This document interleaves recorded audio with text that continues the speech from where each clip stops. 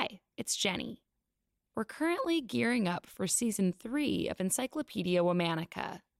In the meantime, we're mixing things up, bringing back some of our favorite episodes in mini week-longish themes.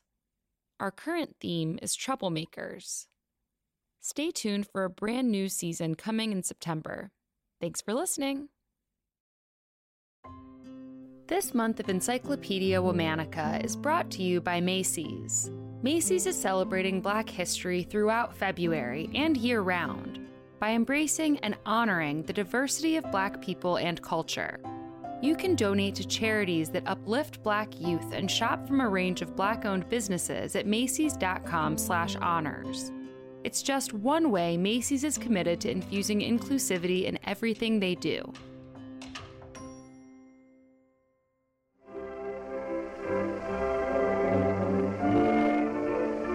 Oil is where you find it, and the search for oil is never-ending, constant. It spans the globe.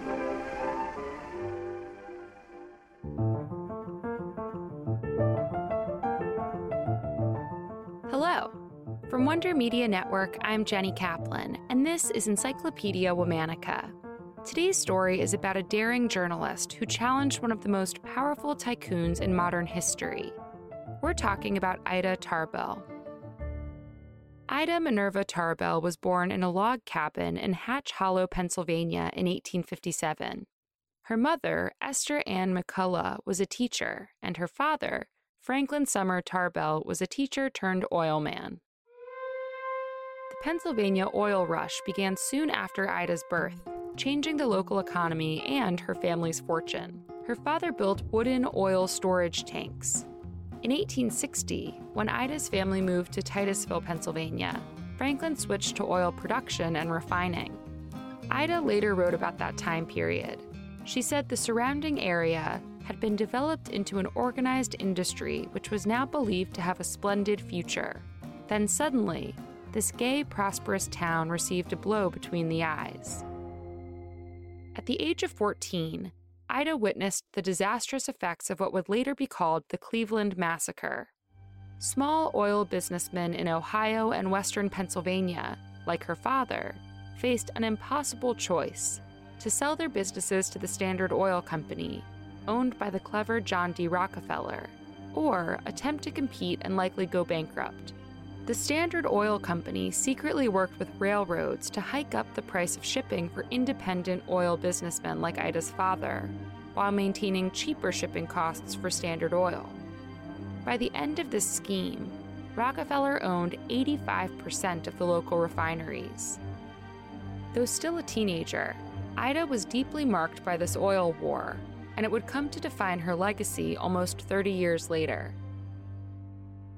When she was 19 years old, Ida went to Allegheny College to study biology. After graduating as the only woman in her class, she became a teacher.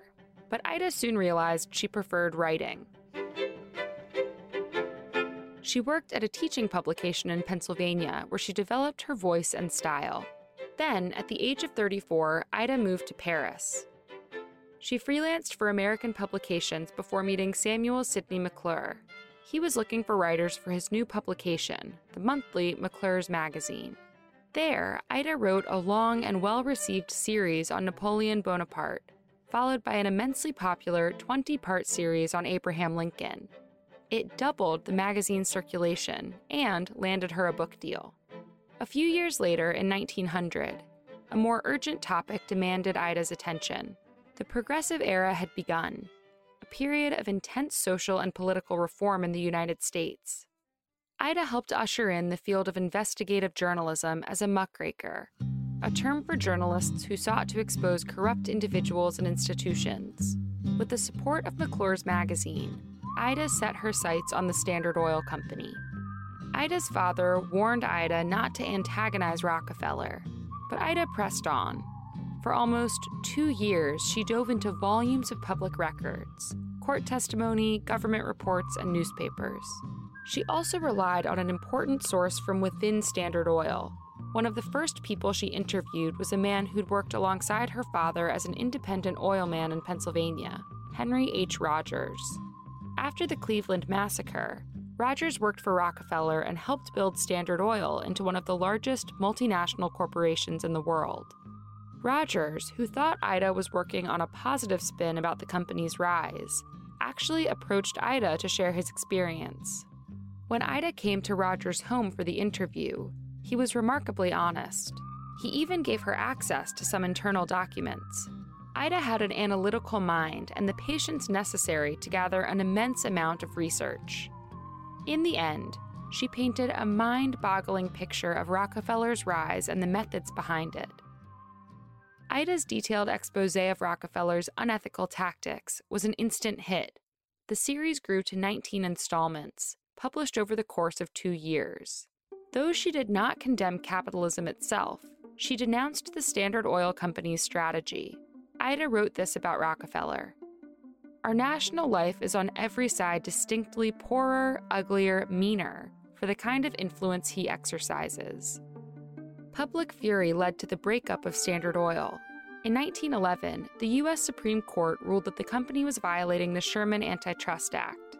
Standard Oil was broken into 34 separate companies, including what's now known as ExxonMobil and Chevron today. Even after the breakup, Rockefeller continued to enjoy a life of ridiculous wealth. Ida's series, The History of the Standard Oil Company, became a book. In 1999, it was listed as number 5 on a list of the top 100 works of 20th century American journalism. Her work was a landmark in the history of investigative reporting. On January 6, 1944, Ida Tarbell died from pneumonia. She was 86 years old. All month, we're talking about journalists. For more on why we're doing what we're doing, check out our newsletter, Womanica Weekly. Follow us on Facebook and Instagram at Encyclopedia Womanica. Special thanks to Liz Kaplan, my favorite sister and co-creator. Talk to you tomorrow.